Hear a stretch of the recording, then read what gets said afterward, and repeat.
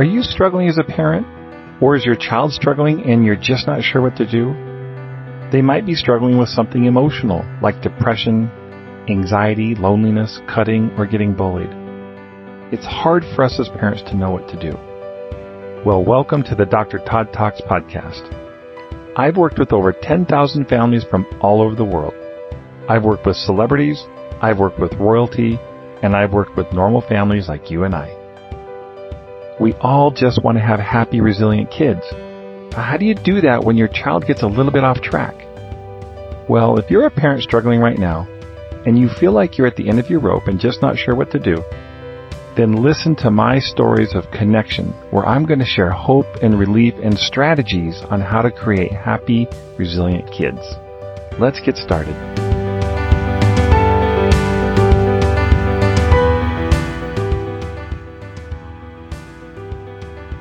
When I was a kid, I struggled a lot in school. I don't think I really realized it at the time. I mostly thought I was lazy. We didn't have super, rigid expectations in my family, so I could kind of get away with being lazy. But I also really struggled in school. And as I've gotten older, I've realized that I had some real legitimate learning challenges. In fact, my brother and I both struggled in school. He struggled a little bit more than me. I think he probably had dyslexia and definitely had ADHD. What's fascinating about him is that he's become so successful in what he does right now. He's a guy who went into working in a shipyard, a local shipyard, right out of high school, and he was a rigger, and now he's running one of the main engineering departments in that shipyard. He's a beloved figure there, but he's also brilliant. I mean, he's just brilliant with some things. My brother can fix anything, and he's a beautiful craftsman, and he's very detailed, and he's very organized, and, all those things. You would never have been able to predict any of those things when he was younger. And even for me, if my high school teachers knew that I went on to get a PhD, they wouldn't believe it. I was just a lousy student, and, cared but didn't care, and I didn't have a lot of family pressure to do. I didn't have to get straight A's, and so I kind of glided through school. If I look back, I realize that I most definitely had ADHD. I could never focus. And if you look at my family history now, we've all got ADHD. I mean, we didn't know it at the time. I didn't have these labels. I didn't know what they were. ADHD is attention deficit hyperactivity disorder. I never had the hyperactive part. I probably was pretty impulsive. I've always been somebody who's a bit of a thrill seeker. I like to do exciting things. And so there's no doubt that I've had impulsivity, but my main issue in school was focus. I could not focus for the life of me. And it was not a matter of trying harder, because I've tried harder for the last 57 years and I still struggle with focusing. When I was in high school, I was an athlete. I was a basketball player, and all you had to do was get a 2.0 GPA to stay on the team. And so that was kind of my benchmark. And my parents were fine with that. I graduated. I think my final was a 2.4 GPA. The only reason I even got the 2.4 was because my coach, my basketball coach, was also my PE teacher, and he made sure that I got all A's in my PE classes, so that brought my grades up a little bit. But at any rate, the struggle with me wasn't reading and it wasn't math. I hated math, but it was focus. I could not stay focused. And even in college now, I left for a couple of years to do some service work, and then I came back to college, and I really began my college career when I was 21. So I was a little bit older than most other, new freshmen. But I remember sitting in class, and now I'm a little older, a little more mature, and I'm just determined to pay attention. And again, I didn't know what ADHD was. I never had the labels, but I knew I had a problem staying focused on lectures, and I would sit there with determination. I am going to focus, and I'm not even kidding you. 3 minutes later, I'm staring out the window. Then I look down and I look at the notes that I've been taking, and I have maybe one sentence written at most. And then I look over at the person sitting next to me, and they have a full page of notes, and I just do not know where the time went. It was actually super frustrating to me because I couldn't make myself focus even if I had the best of intentions. Now, I learned later as an adult that I have ADHD. And it's actually kind of nice for me to know that because it's kind of like, no wonder I wasn't an idiot.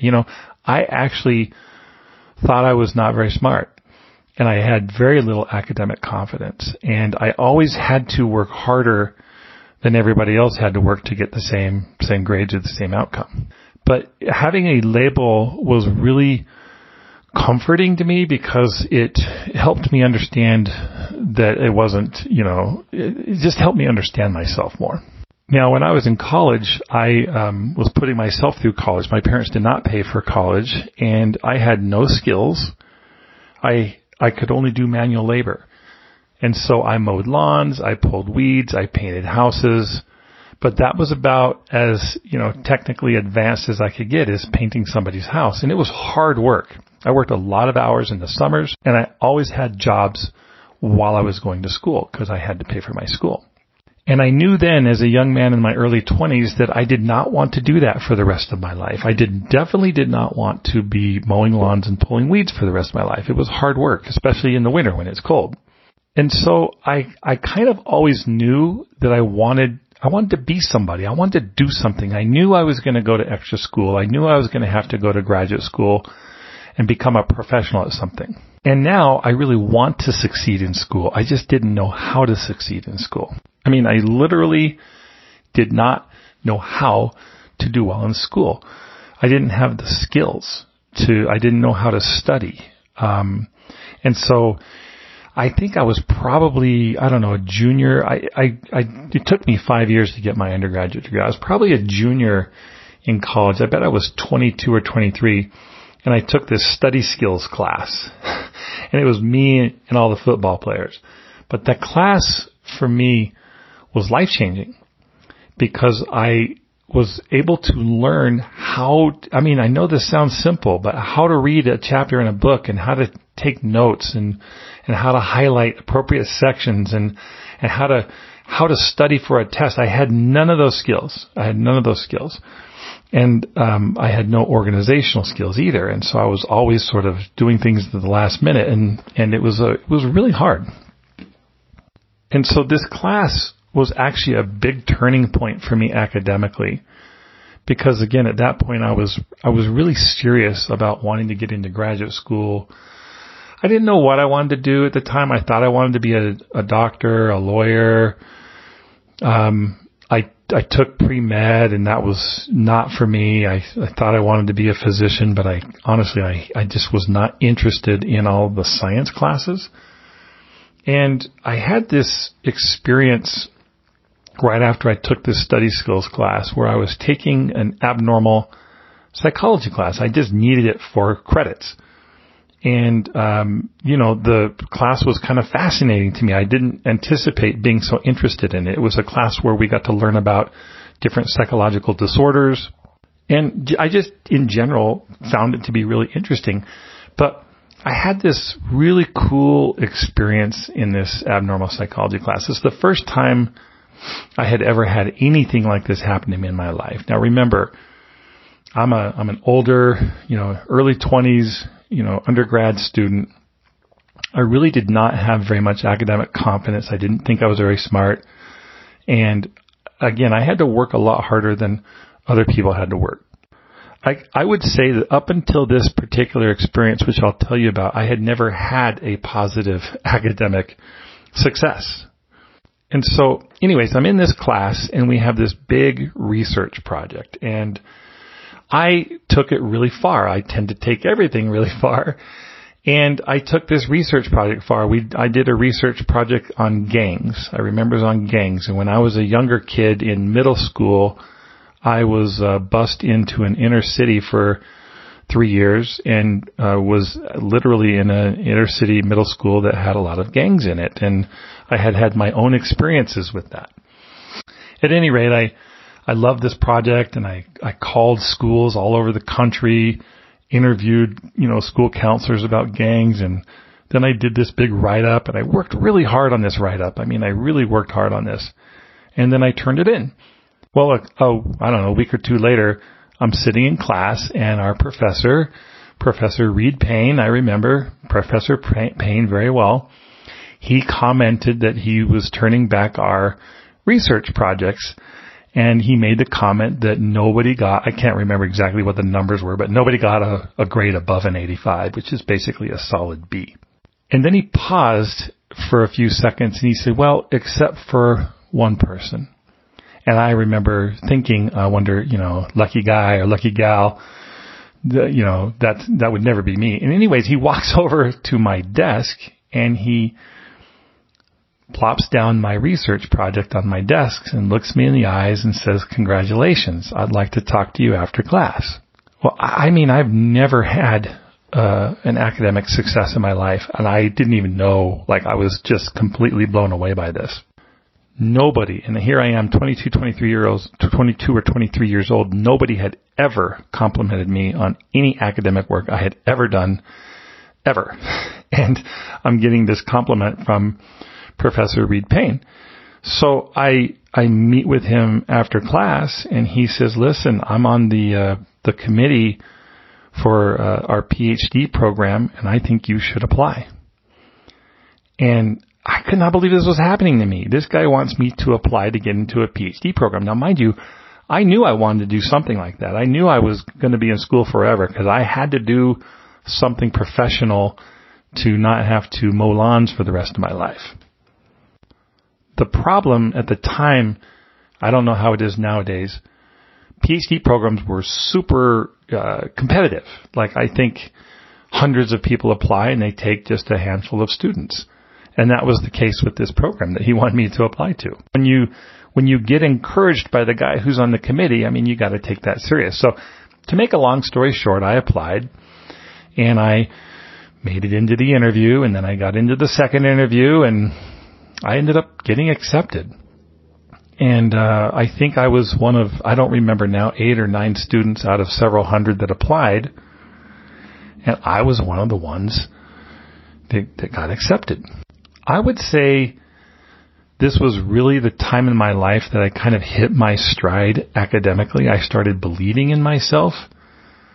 I still had to work harder than everybody else.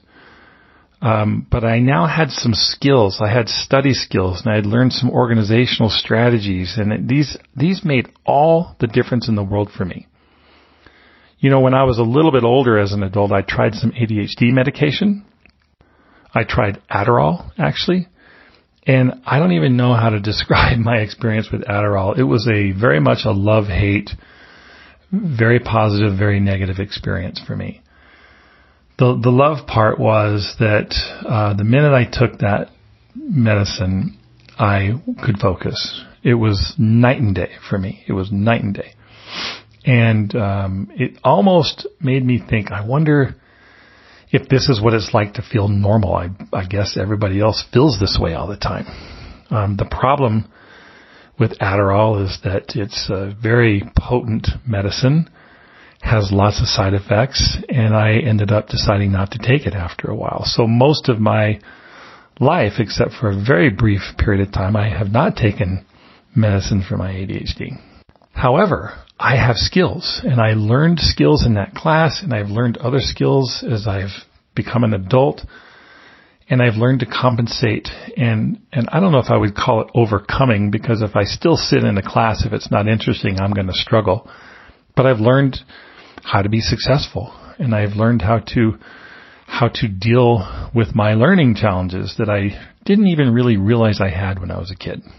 I realize as an adult that I'm not dumb. I am not a genius, but I have learned to work hard, and I've been fairly successful in my career. My point in sharing with you this stuff about my life, I really understand at a very personal level what a learning disorder is like, what learning challenges are like. I've seen it in my own family. I've seen it with some of my own kids, but I've certainly experienced it at a deep level in my own life. And what I also know, and this is the important part, is that what it's like to have learned skills to help me sort of deal with these things. And that's why I wanted to share this with you, is because it doesn't really matter what the labels are. I mean, labels do matter. Labels tell us what the problem is, and then we know how to go about helping with that problem. For me, the problem was ADHD. For a lot of kids, it's that, or it's dyslexia, or it's, whatever. There's lots of different kinds of learning disorders. But having learned skills and techniques, and man, if I could go back and learn these things when I was a little kid, I mean, it's always been a little bit of a regret. I mean, not a huge regret because I like my life, but if I had had these skills when I was a kid, I could have been so much more successful and so much more confident. And, I would have been one of those people that would have probably applied to an Ivy League school if I could get into that. But I was nowhere near that. And so I probably missed out on a lot of opportunities when I was younger. But my point is that when we understand learning disorders or learning challenges, then we know how to help our kids, and we know what skills we need to teach them and what kind of interventions we need to provide for them, and even what kind of accommodations that might help them in school. And I wanted to share that with you because there is hope for kids with learning challenges. And if I can, honestly, I always think this, if I can do this, anybody can do this. And I hope this is helpful.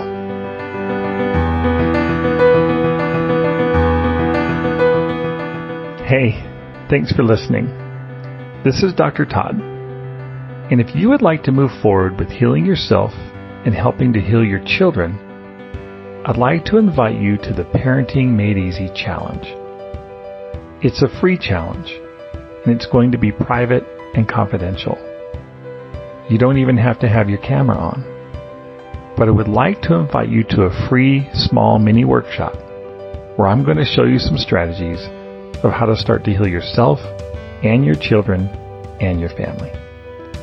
This is especially important around the holidays, which is a very stressful time with a lot of heartache, a lot of loneliness, and a lot of stress.